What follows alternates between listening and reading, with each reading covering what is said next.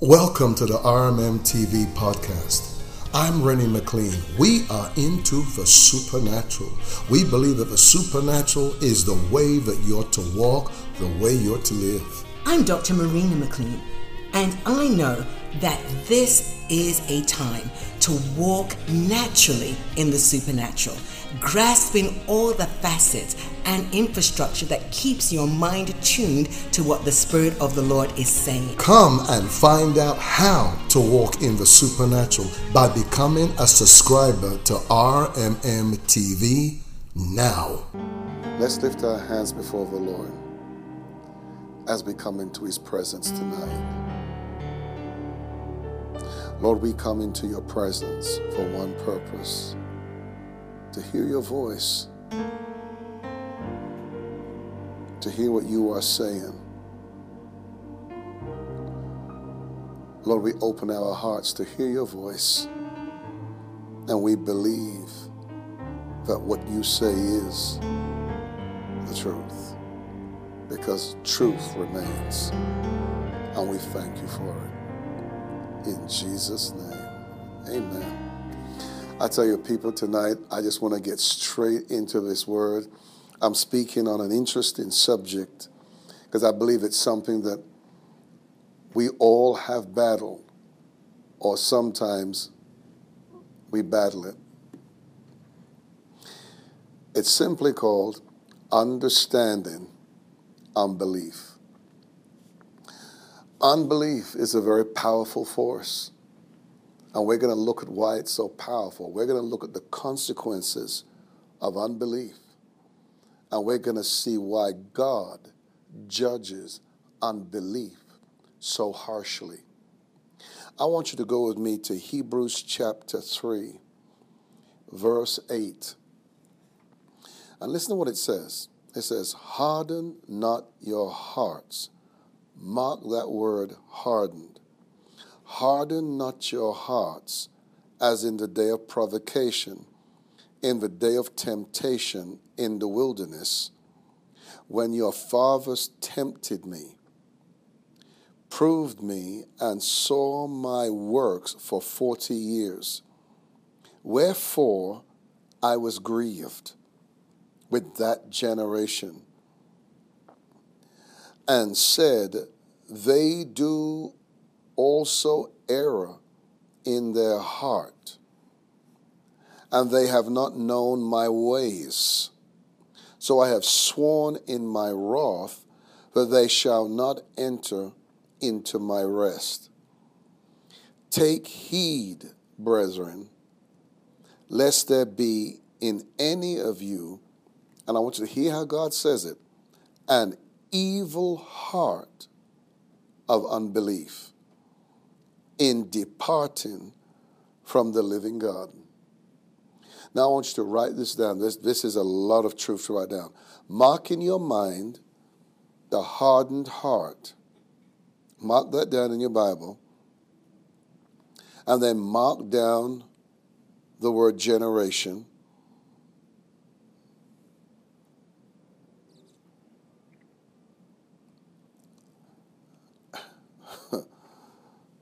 Mark those two words down. There's a lot I wanted to mark. I'm just going to go with those two. I want you to notice that God described that people as a generation. In fact, you could arguably say that this is probably the most strongest sin that there is. I don't know of any other sin that has a higher consequence except blasphemy, because the Bible says there's no forgiveness in that. But we know what blasphemy is. My goodness. But we know what blasphemy is. It's out of the what? It's out of the hardened heart. It doesn't miss. And it's out of a heart of unbelief. So we're still in the same vein. So unbelief is so powerful. Now I want you to picture this now. For 40 years, you see the provision of God. You see signs and wonders practically on a daily basis. You have the wealth of the wicked. You live in divine health for 40 years. And yet, God's testimony concerning Israel was that they had unbelief. Now, that's interesting because in the world we live in, what do we say? Seeing is what? Believing. How could you see all that and not believe? So that means that unbelief is not just a mentality. There's a spirit behind it because it's an antichrist. It opposes everything God says. It opposes everything God does. It opposes the supernatural every time. Unbelief always says it can be logically explained. It never accepts God. Because in unbelief, God is divorced from that reasoning. So for that generation, they were forbidden to enter a promise. Now, into the promised land. Now, let me ask you this question. Because this is something that I tremble when I say it, because I know a lot of believers who battle this. And I want to ask you this question. Has God's mind changed towards unbelief? Now, don't just jump and just say, well, whatever. No. Consciously think of that. Has God's mind changed towards unbelief? He judged it in a wilderness with a nation. He's still judging it now. And with unbelief, the reason why it is so strong is because it is a spirit. And it is the very nature of the Antichrist spirit to oppose God, to find another way outside of God. And if you're struggling with unbelief, then this is what we know is going to happen. You will not come into the promise that God has for your life. You say, why? The hindrance is your unbelief. And let me tell you where your unbelief comes from. We are born into a world that Satan sits over the educational system. So from the minute you're born and you go to school and you learn the ways of the world, you are taught outside of God.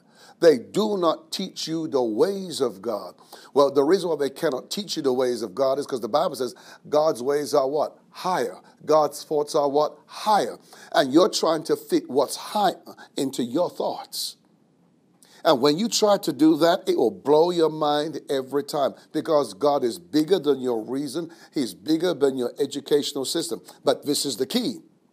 If we can't conceive it, if it doesn't fit what we're taught to reject it. So by nature, the natural mind is trained to reject miracles. It is trained to reject God.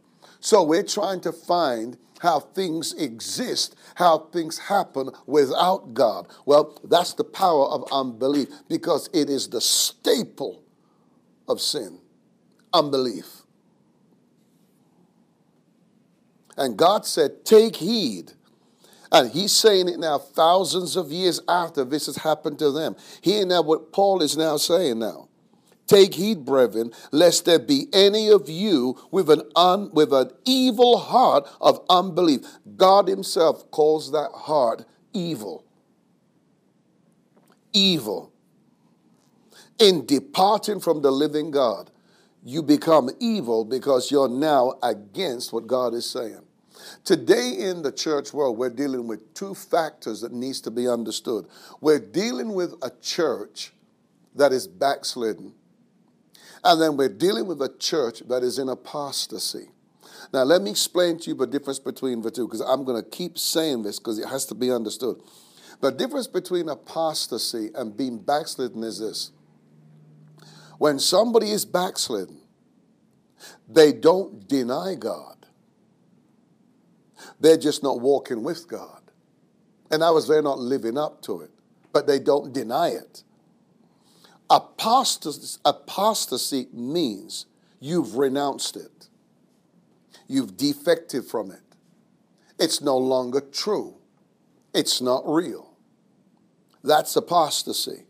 And the church right now is in apostasy. You say, why? Because there's certain things about the word, listen to this, that we don't believe anymore. We say, oh, he used to. We've renounced it. We're in apostasy. I didn't say that we're struggling now. We actually just don't flat out believe it. That's the wickedness of the heart. It tries to find something that only God can do, and it dismantles it through systematic thinking and reason. And God said to these people, to the children of Israel back then, and he's saying it now, he says, you're not going to come into the promise. You're not going to come into the promise. Now, hear now what Jesus said. Let me just show you the power of this. This is interesting.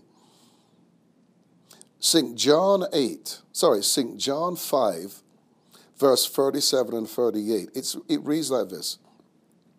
And the Father himself, which had sent me, had borne witness of me. Ye have neither heard his voice at any time, nor seen his shape. And here is that. And ye have not his word abiding in you, for whom he has sent, him you believe not. Hear me now. How can you believe? This is powerful, my God. How can you believe the written word and not believe the word made flesh? What a chasm. How can you believe one without the other? How can you believe the Rhema and not believe the Logos? How can you believe the Logos and not believe the Rhema?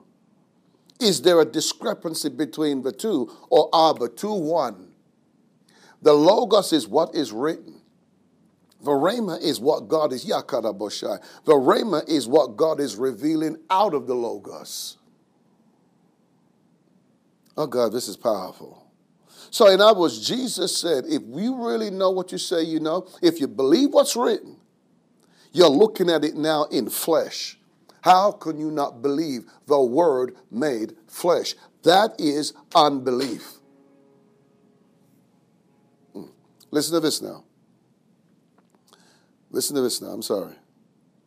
St. John 16, verse 7 to 10. Hear what it says. Nevertheless, I tell you the truth. It is expedient for you that I go away.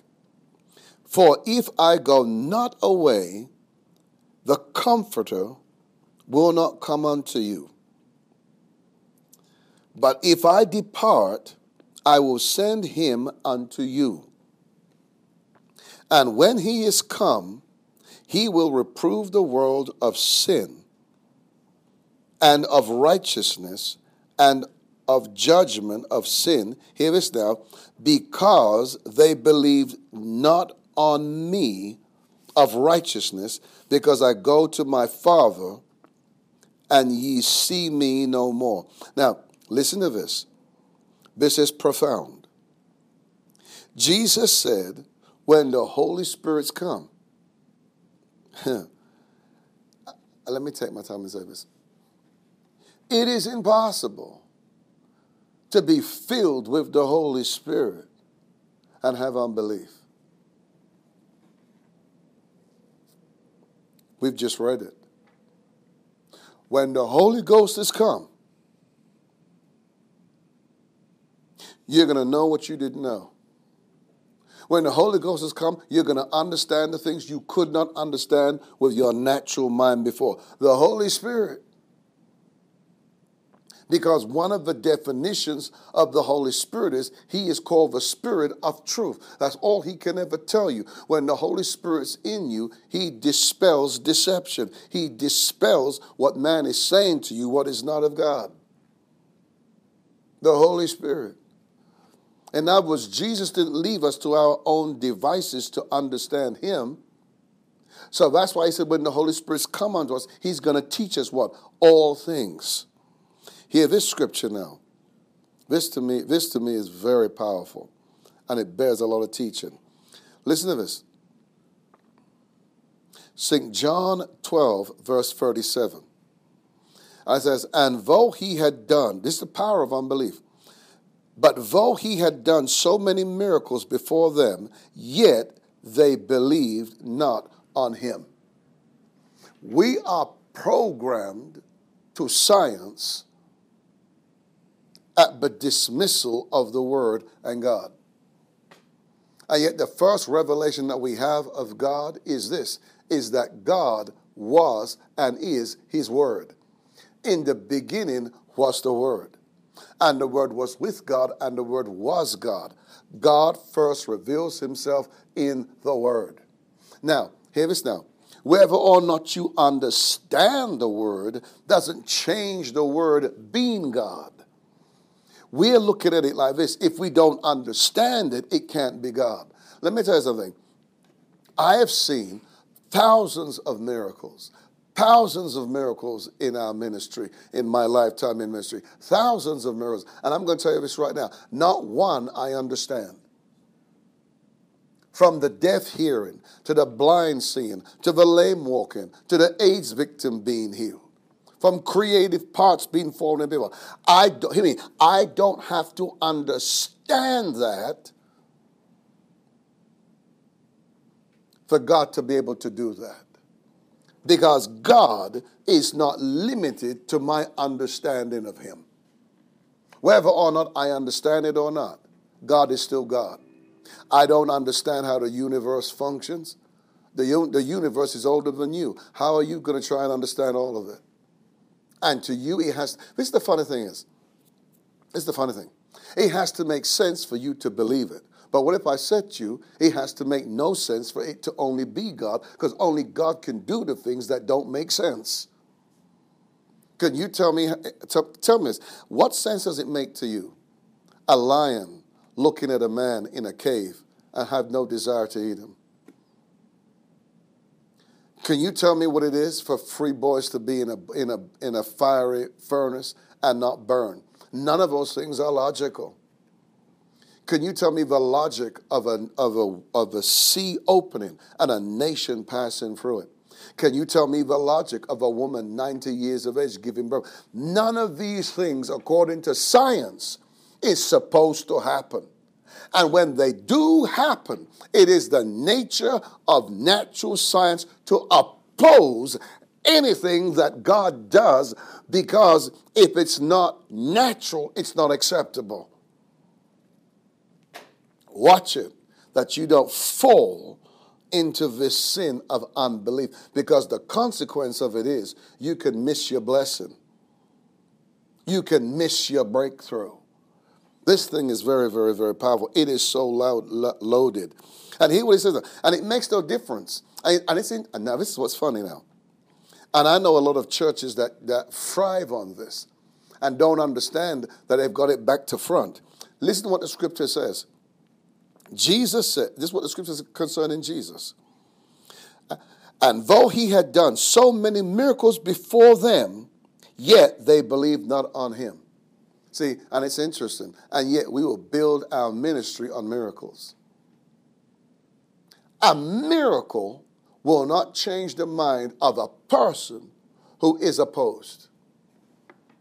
That is something that only God can sovereignly do. And that's why you got to understand the way to it. This is Jesus Christ, the greatest of all.